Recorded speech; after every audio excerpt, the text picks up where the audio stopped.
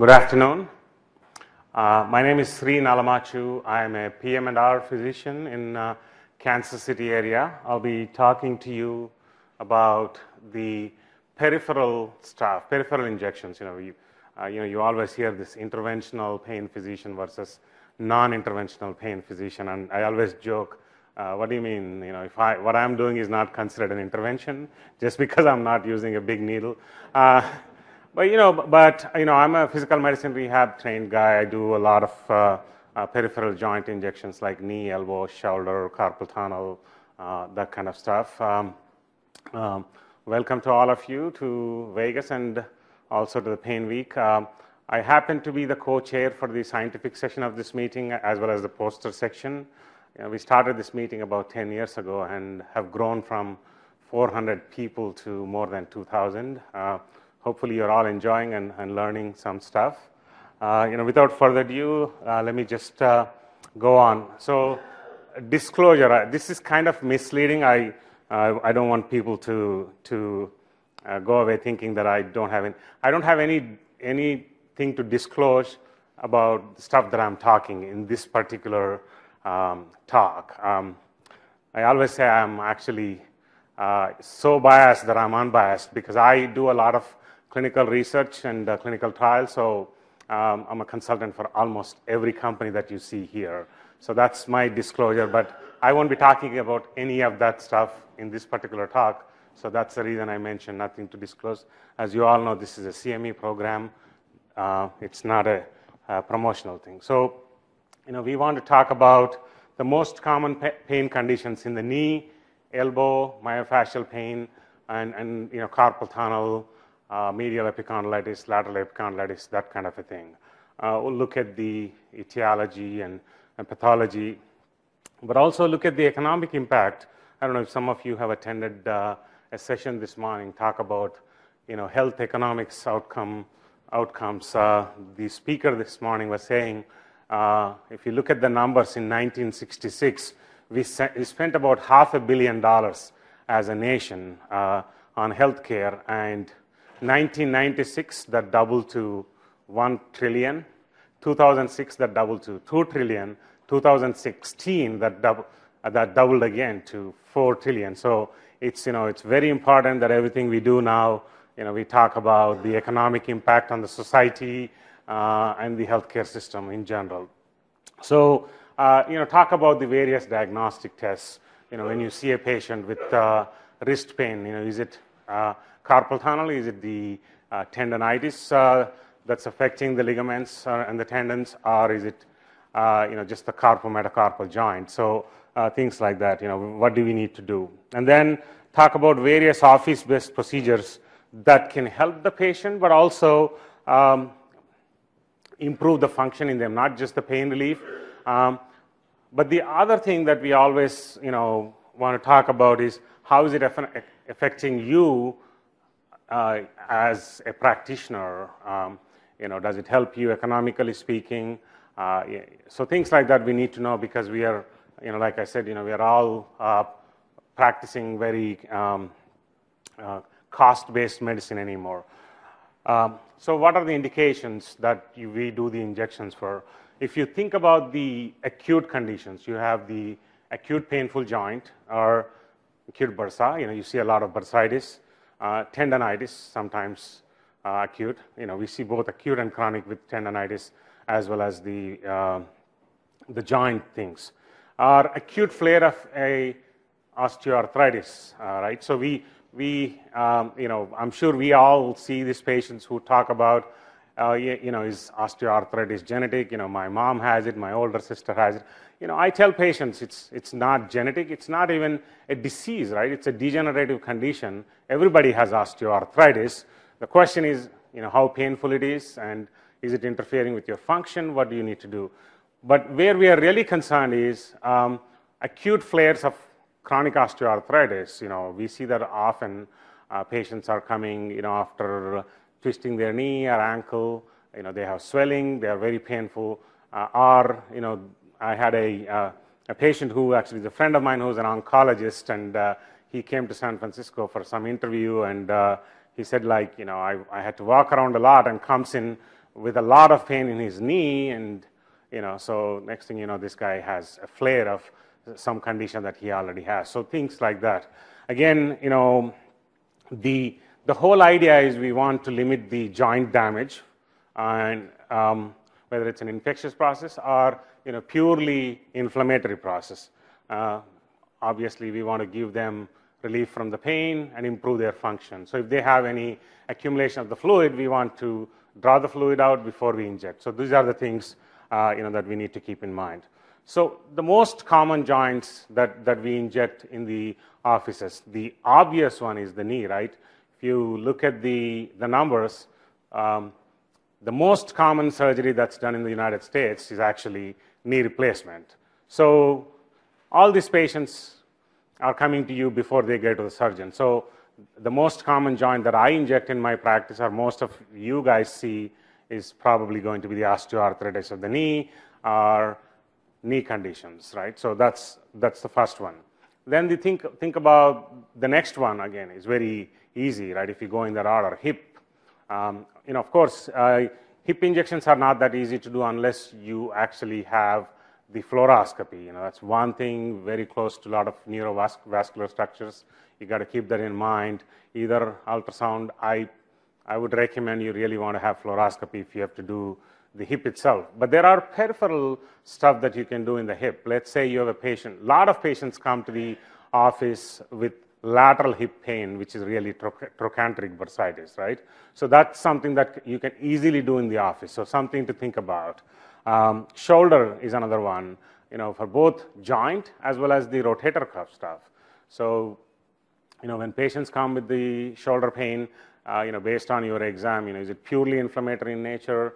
Or, as long as they have good range of motion, if you are suspicious, you might want to get an MRI to see, what's happening with their cuff. Otherwise, most of the mild rotator cuff problems, the first line treatment is injection. So, that's what you kind of think about. The other joint that most of us don't think about, what's the third most common joint that's replaced in the United States after the knee and hip? Elbow? No. Actually, I'm giving you a clue right there. It's thumb. So the carpometacarpal joint of thumb is the third most commonly replaced joint in the body. And think about it, right? Because we use the thumb so much for everything. In fact, there was an article, I think it was Time Magazine or somewhere, very recently I was reading, with all the technology, with everybody on their iPhones and things like that, the problems with the thumb are on the rise, and especially if you're mid-50s and you're on the computer a lot, or you're on the iPhone or whatever a lot, then I see a lot of CMC of thumb arthritis patients these days. One thing to remember, I'll be going through the injections, each one of them, but if you're thinking about thumb, you never want to go from the palmar side, because this is really the no man's land. There are a lot of veins and nerves, unless you are very comfortable and using ultrasound. But still, I think you are better off going from the dorsal side to inject that. So just keep in mind. I don't want to forget that. And then elbow, of course, you have the olecranon bursitis. But on the top of that, the most common things that we see in the office are lateral epicondylitis, which is the tennis elbow, and the medial epicondylitis, which is the golf elbow. And then ankle is another one that we see, very often in the offices, because people sprain their ankles, whether it's on the golf course, whether it's just doing some sports activities. I tell you, injections with ankle are difficult because ankle joint is a combination of multiple joints. You really have to hit. Same thing again. There's a lot of especially the nerves there, superficial peroneal nerve, deep peroneal nerve, and the branches. So if you're not comfortable, just send them to a foot and ankle surgeon or a podiatrist. But if you're comfortable with the anatomy and if you have ultrasound, that's a joint that you could definitely inject. And the failure with the ankle surgery is very high. I have noticed over the last 17 years that I've been practicing, I tell you, probably 70 to 80% of the patients who had ankle surgery are failures. So I always tell them, look, I have no problem injecting you because the chances of you having a failed surgery with ankle are much higher. So I'd rather try this before I send you to them. So just keep that in mind. And it's only because it's a complex anatomy. It's not that these surgeons are bad. Shoulder is difficult too because, again, shoulder is not a single joint, right? I mean, it's you got the glenohumeral joint, you have the acromioclavicular joint, you have all these muscles. It's a deep joint. It's not as easy as a knee joint. So these joints, I think, if the patient's coming with pain, if you're comfortable, inject them. Patients will be happy. So the other common injections that we do in the again, I think it's not really the typical interventional pain where they're doing epidurals, radiofrequency, rhizotomies, but these are peripheral stuff. You can do trigger point injections in the office. A lot of bursitis, right, like trochanteric bursitis, subacromial bursitis, and then the anserine bursitis in the knee. And you talk about tendonitis in the wrist. If you think about dequervance, it's pretty common because people who are on the devices a lot, because this is where these tendons are. I'll show you another picture, but they have a lot of pain, swelling, and they respond very well to the injections. Bicipital tendonitis is not as common, but lateral and medial epicondylitis are very common. You think about it's not just the tennis or golf. I mean, weightlifting. People who have certain professions where they are doing repeat movements of the same thing. You see the lateral and medial epicondylitis. Plantar fasciitis is another thing that responds well to the injections. But just keep in mind that it's very painful. If you're not good at it, don't do it. Send it to someone. And then a couple of things in terms of the nerve entrapment syndromes that are very common. Carpal tunnel syndrome is extremely common, as you all probably see. And then the cubital tunnel syndrome in the elbow. Sometimes it's purely nerve. Sometimes it's actually secondary to the medial epicondylitis that patients have cubital tunnel syndrome because there's inflammation that's pinching onto their nerve, and then they present with the cubital tunnel syndrome. If it is mild, you can just do the injection of the medial epicondylitis and can get the pain relief. Or if it is moderate to severe, then they may need an ulnar nerve transposition. Then you need to send them to a surgeon. So contraindications, this is a huge list of contraindications that I got it from one of the published articles. But the main thing I'm always worried about, that you have to keep in mind, if there's an overlying cellulitis or infection, never inject a joint that is actually artificial. I have seen people injecting artificial knee, and then they come back to me after so I said, you have this incision, you have had a knee replacement. Oh, but the other doctor injected last time. Never, ever do that because you're essentially setting up for a huge lawsuit if there's an infection, right? I mean, plus there's no joint. What are you treating? I mean, honestly, that's is a crime in my view. So, there's a lot of other things, but infection, local infection, and an artificial joint are really the key ones that you shouldn't be injecting. And, of course, if you've injected a couple of times, if it's not responding, then there's no reason to inject again because how much steroid do you want to do? And, every time you put a needle, there is a risk of infection. It's funny, we don't see as many people coming with the infection, but about a month ago, a friend of mine who's an orthopedic surgeon, his dad was having a serious knee problem, and he practices in Portland, Oregon, and his dad happens to be my neighbor. So he told the guy, well, why don't you go to an orthopedic surgeon and get injected? Don't go to the rehab guy. So guess what? The orthopedic guy injected him, and he had a serious infection. I'm not happy for him, but it doesn't matter whether you're a PM&R guy or whether it's an orthopod. It's the care that you take and it's the number of procedures that you've done. that's what gives you the expertise, not just, because I'm not operating, right? I'm a PM&R guy, I'm only doing injections. If I'm operating, then it's a different story. That's not what I'm qualified to do.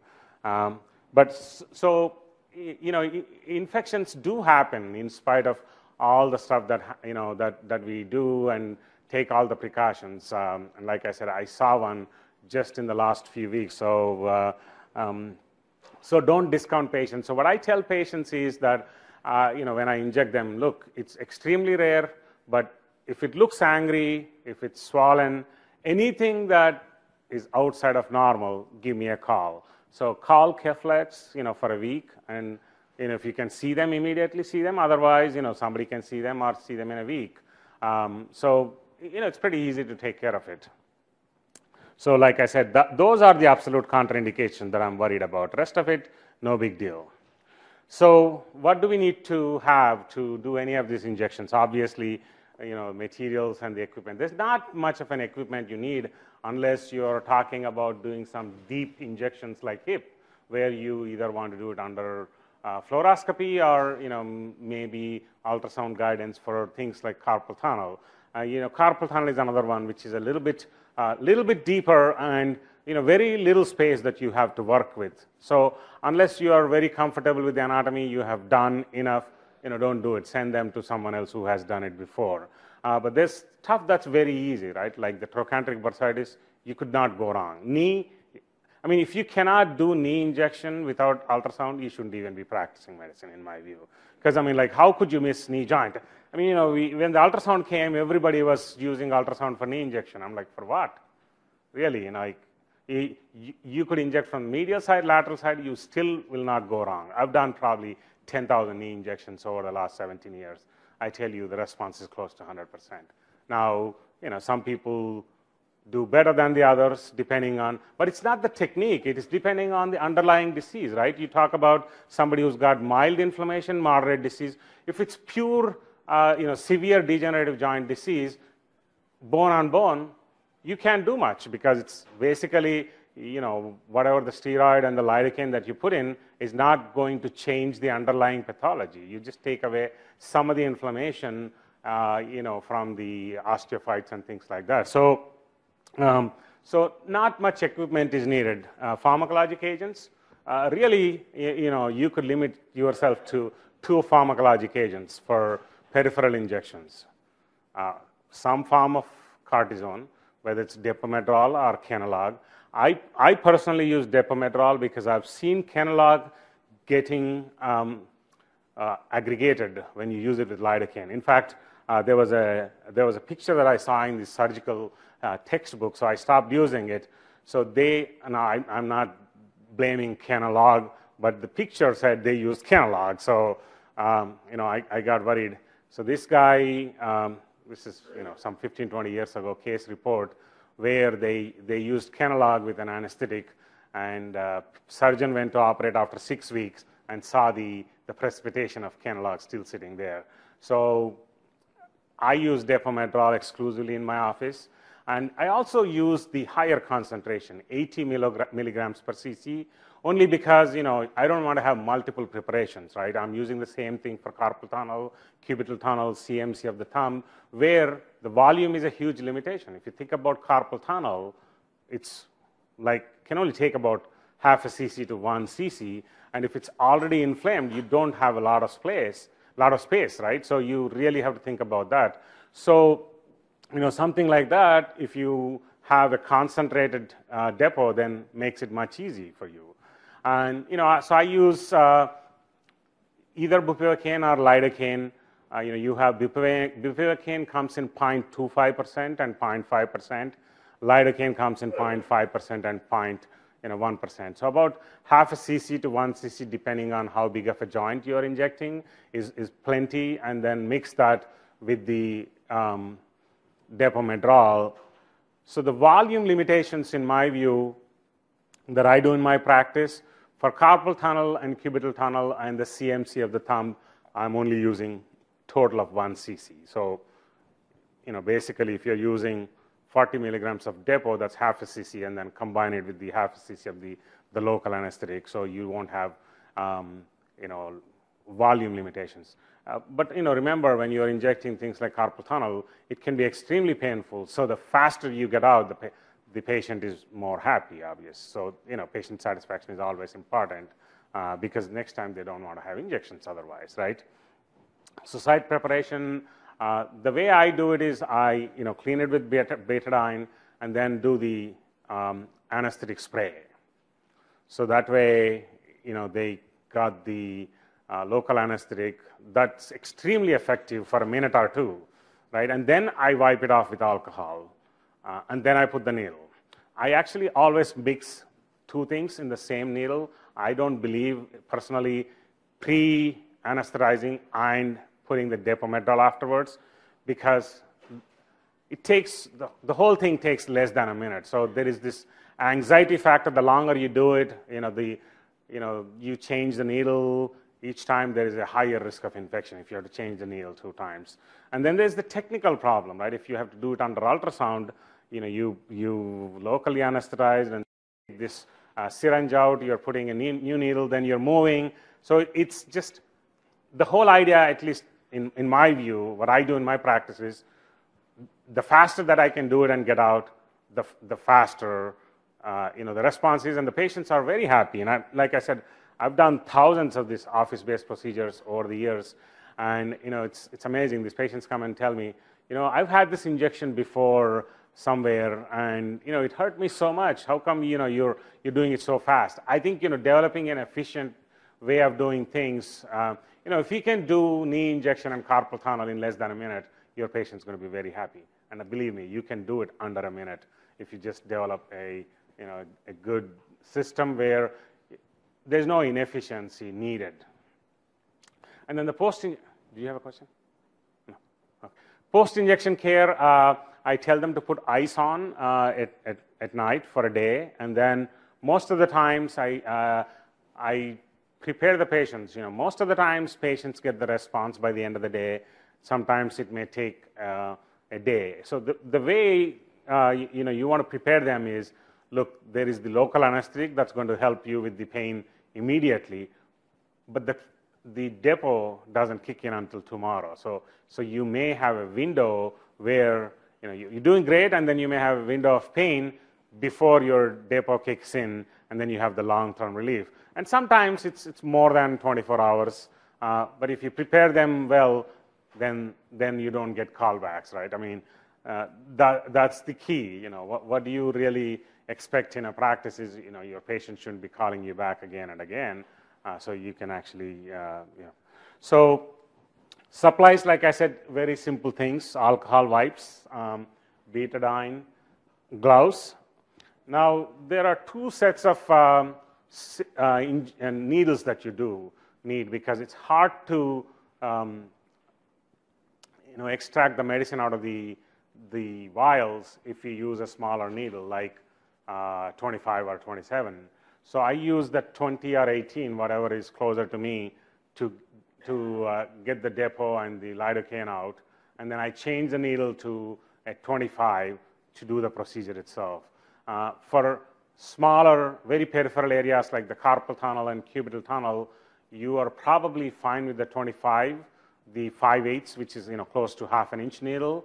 But if you have to go a little bit deeper, 25, 1.5 inch needle is what you really want to do. And of course, if you are someone who's doing SI joints or have to go deeper, then you probably want to use a 25, 1.5. Sometimes if you have to use, if you want to do myofascial pain injections like trigger points in the deep layers of trapezius, you want to do a 25, 1.5 inches. But you really don't want to go all the way 1.5 inches, because you'll be hearing some noises coming out of the lung. So that's not very good.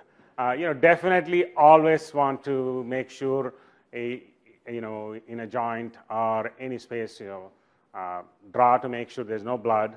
And if you're doing upper back and the neck, make sure you're not in the lung. So it's easy. If you are, just take it out. And that's the advantage of using a 25 gauge needle. So if you're in the lung, just take it out. You really don't need to send the patient to the ER. It'll just close by itself, right? It's such a small needle. Small pneumo, no big deal.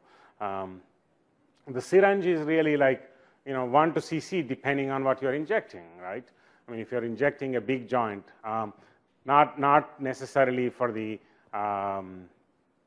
corticosteroid injections, but if you are doing these, hyaluronic acid injections into the knee, those are bigger syringes. If you're using the single injection, that's 6 cc. The other times that you need a bigger syringe is if you are injecting a joint that has an effusion, because you want to dry it first, right? So you want to put a 10 cc syringe, draw the fluid out until you're very sure, and then you can change the needle if you want to, but there's really no need to change the needle anymore because the needle is already in there, patient is tolerating. Just put the other syringe which got the depomedrol and inject. And like I said, the other things that you need would be the local anesthetic, the corticosteroid preparation, and I told you what's my choice, but you don't have to use that. I don't have any conflict of interest with any of those companies. I'm just giving you my bias. And the adhesive bandage dressing, quite a few times I actually don't even put a Band-Aid because it's such a small needle. Patients are like, oh, I'm doing great. You just wipe them off and you can send home. But, occasionally if they are bleeding because they are on anticoagulants or they are on anti-inflammatories, believe it or not, quite a few patients actually bleed a little more than the usual because they are taking NSAIDs. So that's the patient that may need, or aspirin, right? That's the patient that may need a bandage. So technique, so there are certainly things that you want to remember. Do not inject directly into tendon or ligament because there are studies showing, you can weaken the ligaments, you can weaken the tendons by injecting directly into it. And, they can be extremely painful. And of course, you're not really doing any justice to them. So that's the other thing. If you are encountering any kind of resistance, obviously, that's the space that you shouldn't be injecting because you are not going to be helping the patient, right? So when you do the knee, for example, whether it's medial or lateral, you want to make sure that, you just go smooth. And then as soon as you know that it's an empty space, you're in a joint space, so that's easy. But if you're encountering any resistance, that means, you're probably in the, hurt the patient because you are directly on the bone, or if it's tendon or ligament, it's not useful. So those are things. So like I said, aspirate to make sure, damage the nerve and, make sure that you're not in any vascular structure. So preparation, I think I kind of mentioned it to you in the beginning. Injection site, obviously you want to clearly identify, some people do the pen marks, but once you do that and wipe it off with the betadine, your pen mark is gone. So what I do is I actually use my pen, and the blunt end of the pen, I make a mark with that, because in fact, if you clean with the betadine, that actually gets much better. So it's very easy. So these are the tricks that you learn as you do more and makes you much more efficient. Immediate injection site, clean with the alcohol swab. But like I said, I think I do with the betadine first, and then I spray, and then I clean with the alcohol as the, and then of course, use of the local anesthetic is really the key. And so once you finish the injection, you want to wipe it off again and put some pressure on if there's bleeding, and then put some kind of adhesive dressing or a Band-Aid before you send the patients out. So let's look at the individual joint. Injection of the knee, like I said, is the most common you're doing for the osteoarthritis or bursitis. Sometimes you see patients coming with a lot of swelling, but it's in the back of the knee. That's the Baker cyst, right? Which is really a popliteal cyst that's inflamed. I saw a patient who come a couple of weeks ago. It was a lot of pain, and I was convinced that it was popliteal cyst, but there was no swelling because it actually got burst already. So I sent him in for an MRI, and it showed that it was actually a ruptured popliteal cyst. So something to keep in mind. Like I said, Either you're doing an intra-articular space injection, which is the most common injection that we do in the musculoskeletal practices, and probably in the primary care offices as well, and then the Answer and Bursa. So we talked about this, whether it's using the Depo-Medrol, but you've all heard of the hyaluronic acid injections, different brand names. I don't need to tell you guys all of those. There's a bunch of them in the market: 1 injection, 3 injection, 5 injections. There is actually some controversy regarding those. American Academy of Orthopedic Surgeons has taken a position, I think a year or two ago, saying they are no more effective than placebo. I could be wrong on the exact statement, but since then, quite a few of the insurance companies stopped paying for it. So we don't use them as much as we used to do them before.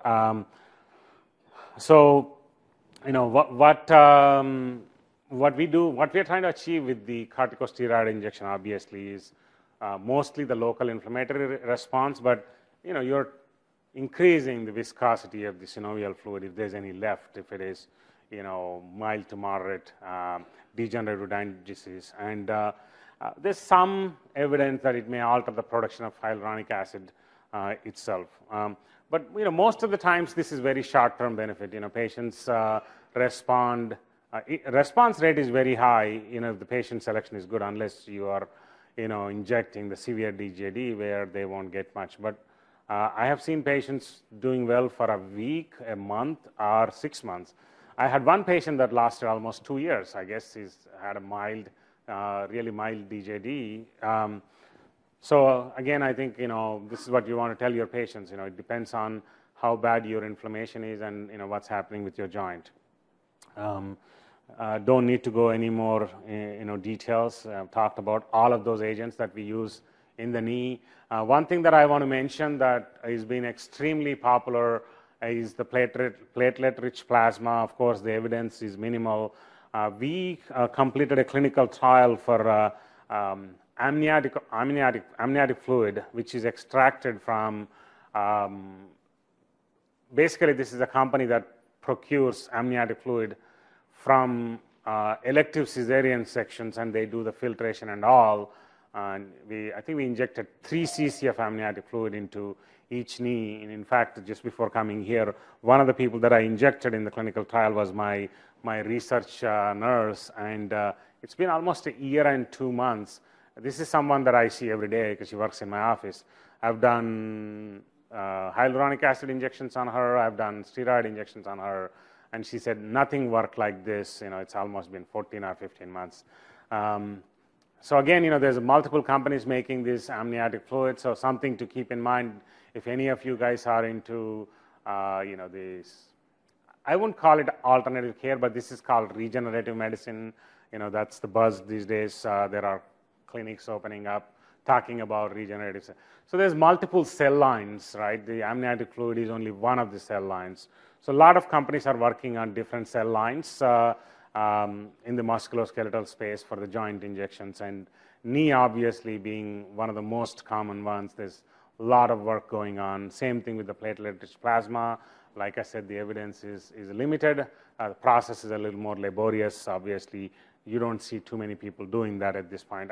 And same thing with the amniotic fluid. So for the knee itself, the approach, obviously, this is a patient that you can see is being injected from the medial side, and essentially you want to grab the patella and move it and bend the patient's knee maybe 30 degrees.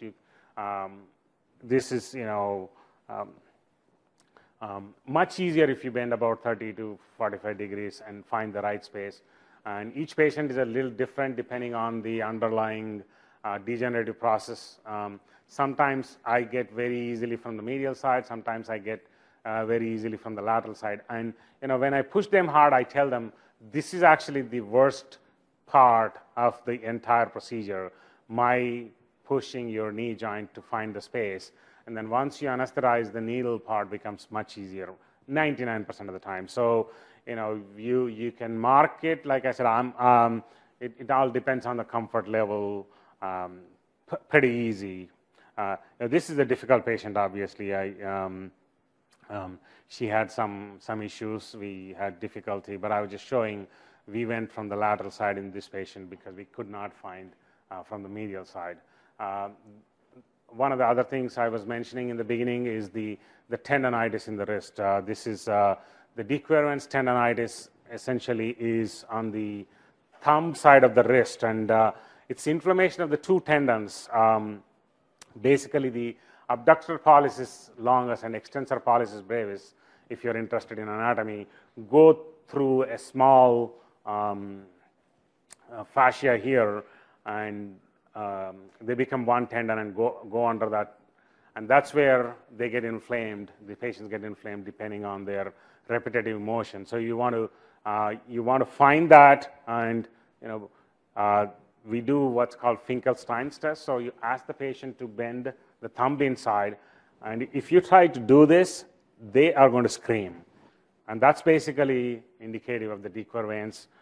It responds very well, but you want to be careful because very close to the radial sensory nerve, and if you're a bad injector, you could inject the radial motor nerve, then they'll have a wrist drop, so which is not going to be pretty for anyone. But if you ask the patient if there are any paresthesias, that means you're too close to the radial sensory nerve, which means you may be closer to the radial motor nerve as well. So just reposition the, it may take an extra 15-20 seconds, but reposition the needle, maybe take it back a little bit and inject them. It's very difficult to injure the nerves unless you are a really bad injector and don't know the anatomy. So typical causes include lifting young children into car seats, heavy grocery bags. I see a lot of people that I see dequerens are the baggers in the grocery store because they're doing the same repetitive motion all the time.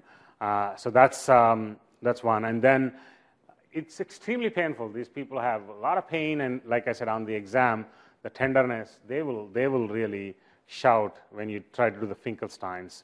Occasionally they have swelling and redness, but not all the time.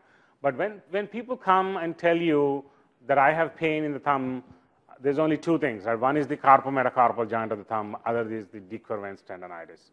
If you do the Finkelstein's test, you can differentiate, and then injection becomes easy. If it's carpometacarpal joint of the thumb, it's right into the joint itself. If it's the tenosynovitis, then you basically are going maybe 1 or 2 inches proximal, and you're doing a 30 degrees, pointing the needle proximally. Pretty easy. I said, it's easy based on the physical exam. Really, you don't need to do anything else. The Finkelstein's test is what you need to do. Treatment options, it's easy enough. All of these things pretty much have the same protocol, right? RICE, you have the rest, ice, compression, elevation, and injection. I think God made it easy because you all know the joke about the orthopedic surgeons. Any orthopedic surgeons here? No, good. So, I'm sorry? What's the best example for a double-blind study?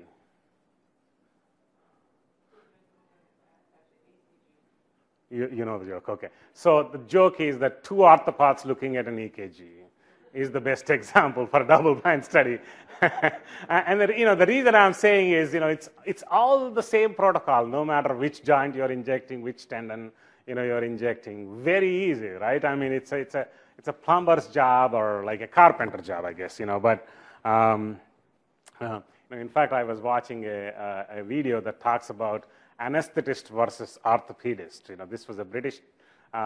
If you guys have time, go on to YouTube and it's a 5-minute video. It says anesthetist versus orthopedist. It's so funny. And my neighbor actually happens to be an orthopedic surgeon, one of the neighbors, and his wife is an anesthetist. So I sent the video to them to watch, and the guy was like, "Hey, now you got me into trouble."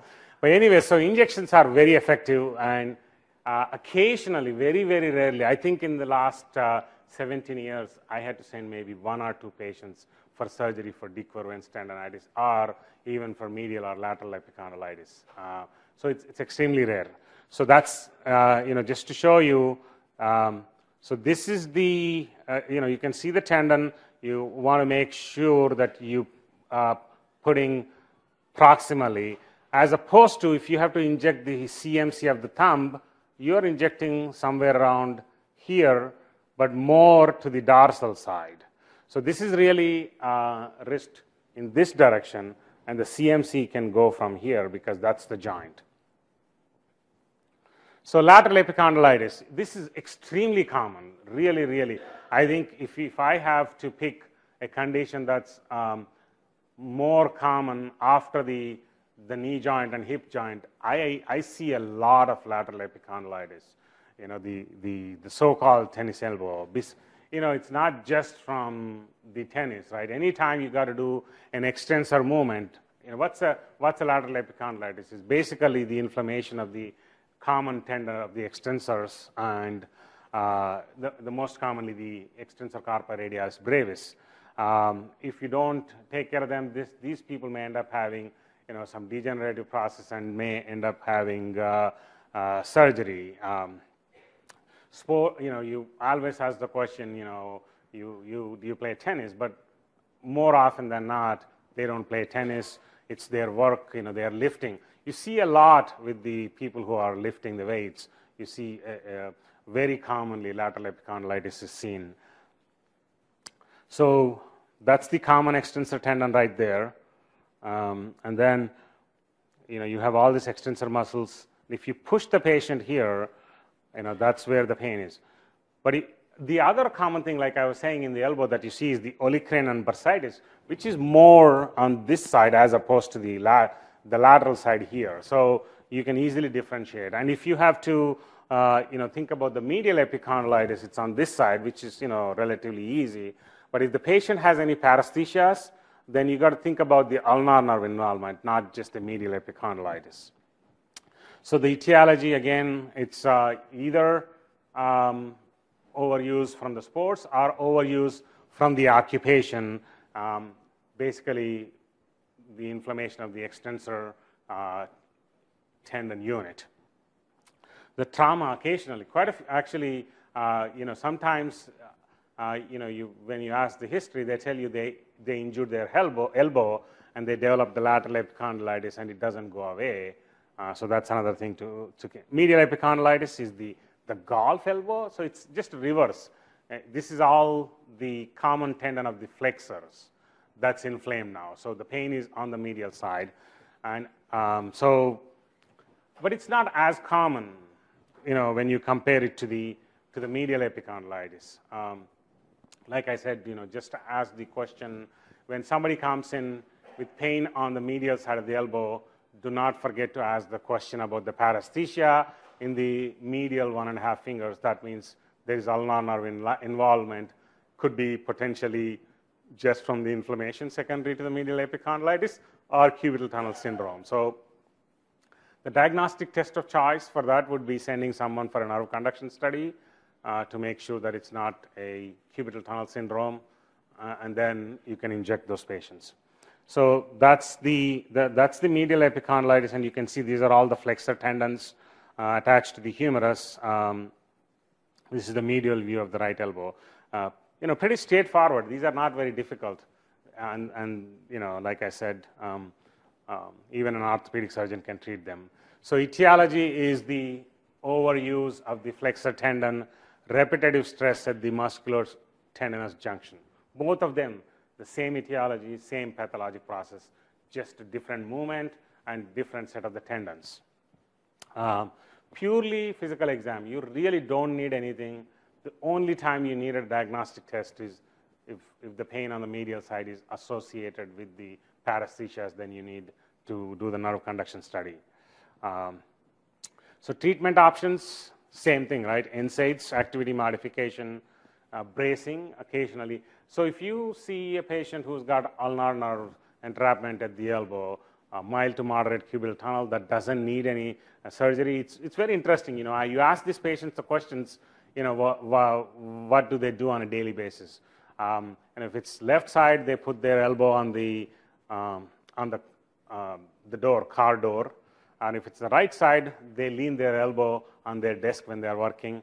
Occasionally, I had a patient who was a car mechanic, so the guy is kneeling under the elbow. So a lot of times it is work-related, you know. So you can use these over-the-counter braces that are like $10, $15 in Walgreens or CVS, and you're basically protecting their elbow. But if the pain is severe enough, you definitely want to inject. And if you are not comfortable injecting, and if the patient doesn't want to inject, or you don't know where to send the patient, wherever you are, something that really worked is the topical NSAIDs. You've all heard of different topical NSAIDs, whether they are prescription, whether they are compounded. They work really well. And you ask them to rub, and there's one that comes with a DMSO, which is actually a little bit better because it can penetrate a couple of inches. That works great. And same thing, if you are using it for a tendonitis that's a little bit deeper, you can use the phonophoresis, where you're using the ultrasound to guide the liquid inside the tendon, right? So you don't even have to send them to physical therapists. There are units that are like $10 to $20 that you can actually buy it in the pharmacies. If you push them, they vibrate basically. They have a ball. I ask the patients to go buy. I show them a picture. They can go to CVS or wherever they buy, and you put the cream here, and you actually push it hard on that. Those work amazing because whether you are using a compounded cream or whether using prescription strength diclofenac gel, all you're trying to do is drive the topicals inside. If it's severe, then obviously they need. So this is again showing the technique, relatively easy, finding the spot, and I use the 25 gauge needle. So sometimes you may need 1.5 inches, but most of the times 5/8 of an inch is fine. You probably can't see this very clearly. It's in your handouts.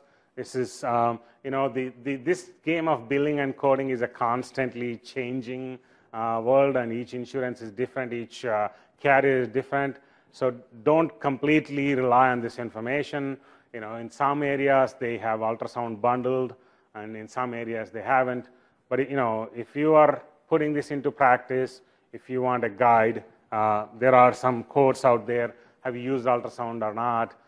Is it a small joint, medium joint, large joint, trigger points, carpal tunnel, whatever? I just put that as a guide for you guys, but by no means I'm trying to be your billing consultant here. Just something that I use in my office because people ask this question all the time.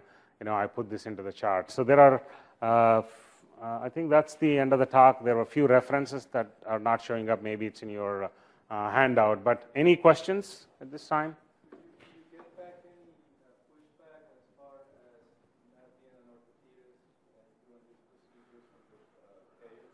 So the question was, do we get any pushback from the payers for not being an orthopedic surgeon? No, really, that's not even a requirement. Majority of the injections are done by non-orthopedic surgeons because the surgeons only want to operate. Yeah. Thank you.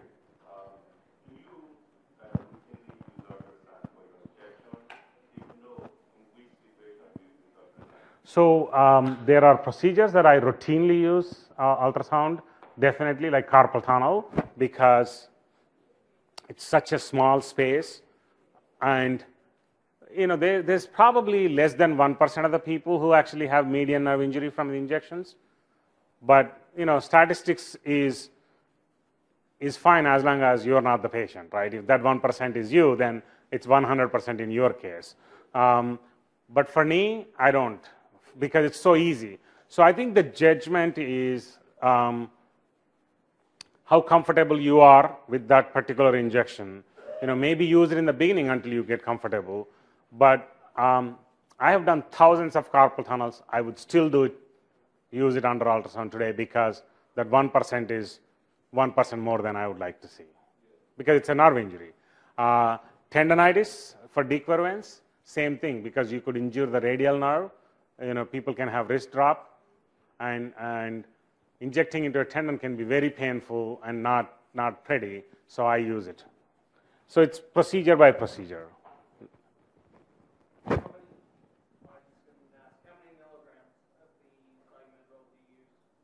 So for larger joints, I use 40 milligrams of Depomedrol.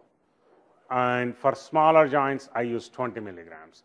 Now, there are people who use 80 milligrams. There's absolutely no literature that I can say that 80 milligrams is any better than 40 milligrams that I have come across. But I can tell you with years of experience, I've never had a problem with the 40 milligrams. It's plenty.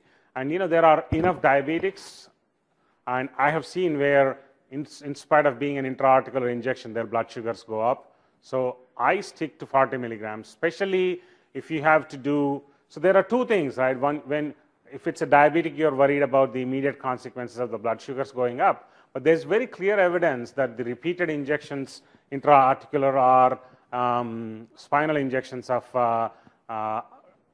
corticosteroids increase the osteopenia and osteoporosis. So for that reason, I'm using 40 milligrams majority of the times. Occasionally, when the patient comes back, they're not responding to 40 milligrams. If I have to go back and inject again, then I'm using 80 milligrams.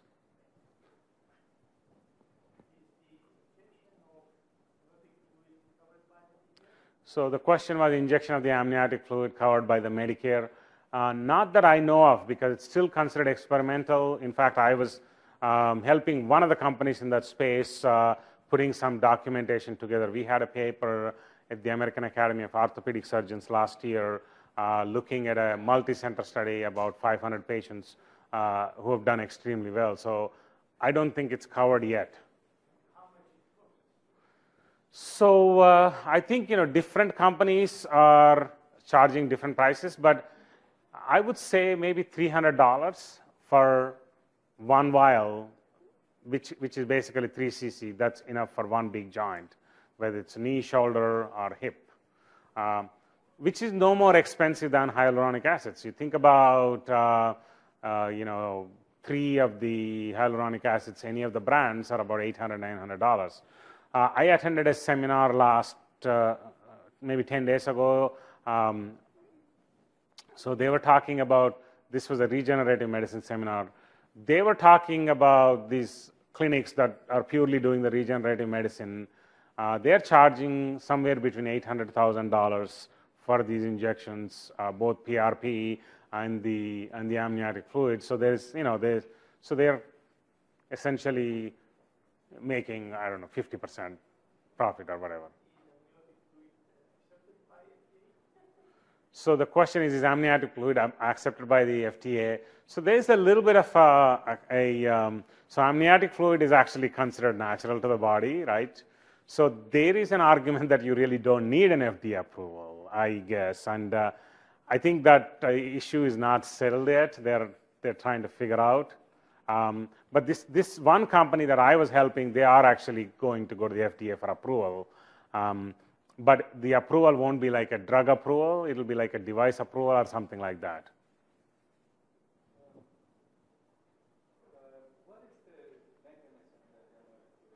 So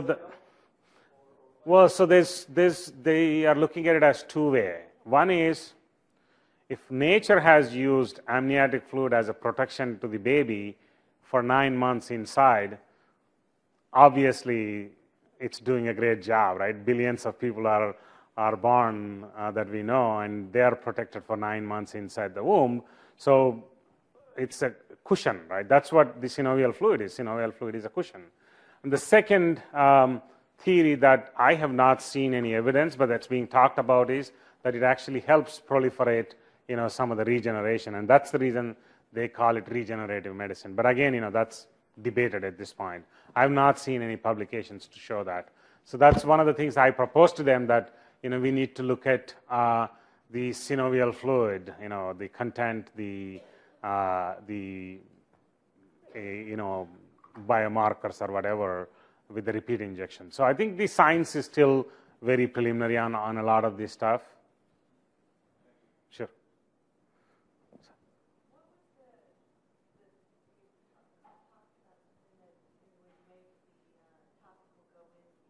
It's called DMSO.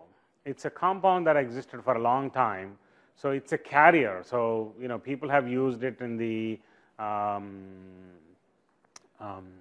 to transmit the medicine into the body deeper. So there's one diclofenac solution that is available that actually has diclofenac plus DMSO. It's an NSAID preparation. That's a prescription that's available. I like it because it just goes deeper. Yeah, so instrument is really just a vibrator. I don't know if there's a name for it. It's just something that actually is a little handheld device. And then when you push it actually onto the skin, it creates the pressure and gets the medicine deeper into the joint or tendon, wherever. Most of these areas are superficial enough that you don't need to do a lot to get the medicine inside. And if that's not the case, then you can always send them to a physical therapist to do phonophoresis, where they're actually using the real ultrasound and charging $75 to $95 a session, which I feel like is not needed. First of all, it's inconvenient for the patient to come back each time, and the second of all, it becomes expensive.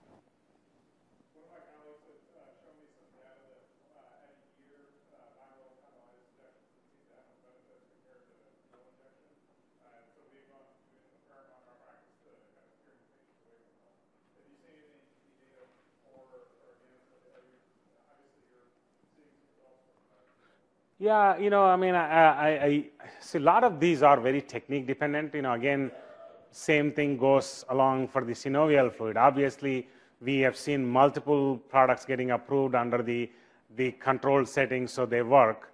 I tell my patients, if you're coming here, I'm writing for a prescription for gabapentin or an NSAID. Anybody can do that. It's the same thing, whether I write for a prescription or you write for a prescription. But once you start talking about an interventional procedure, then technique is very important. And I think the injections actually, when done by people who are trained, they are. But the problem with the injections is that there are so many people out there who are not well trained doing these procedures, and you get mediocre results. But I think the lateral epicondylitis, especially, which I see a lot, responds very, very well. I'm a very research-oriented guy. I've done more clinical trials in the country than anybody else in the pain space, probably. So I can tell you that I think those work fairly well. In fact, some of this PRP stuff, some of the amniotic fluid is also used in the lateral epicondylitis if it is refractory to the steroids, again, with good results. If you can avoid a surgery, why not?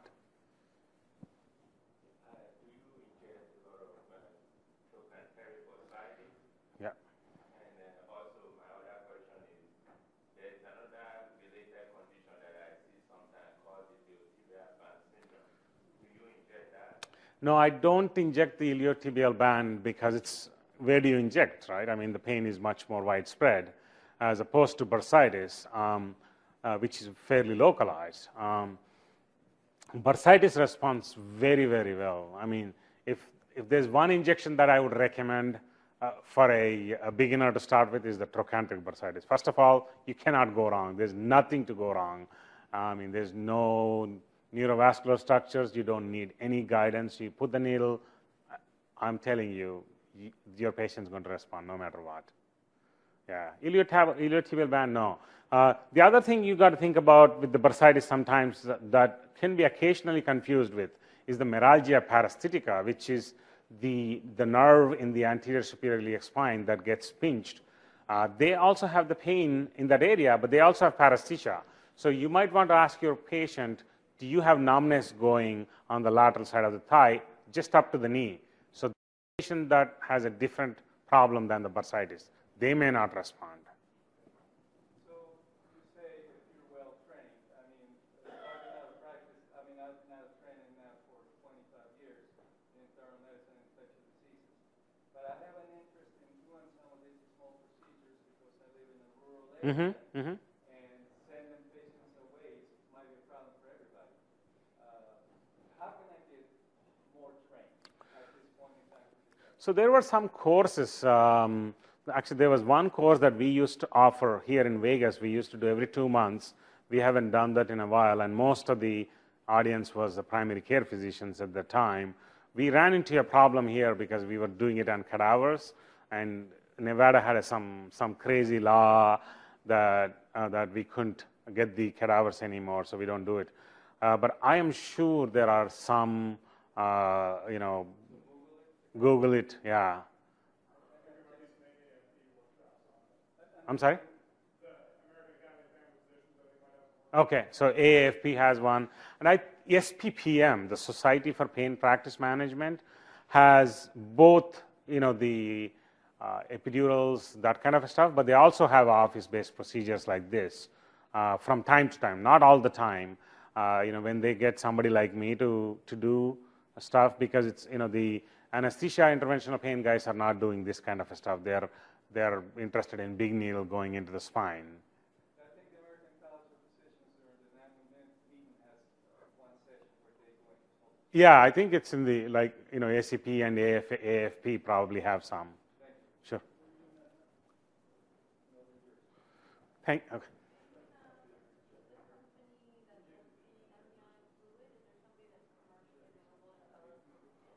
There is.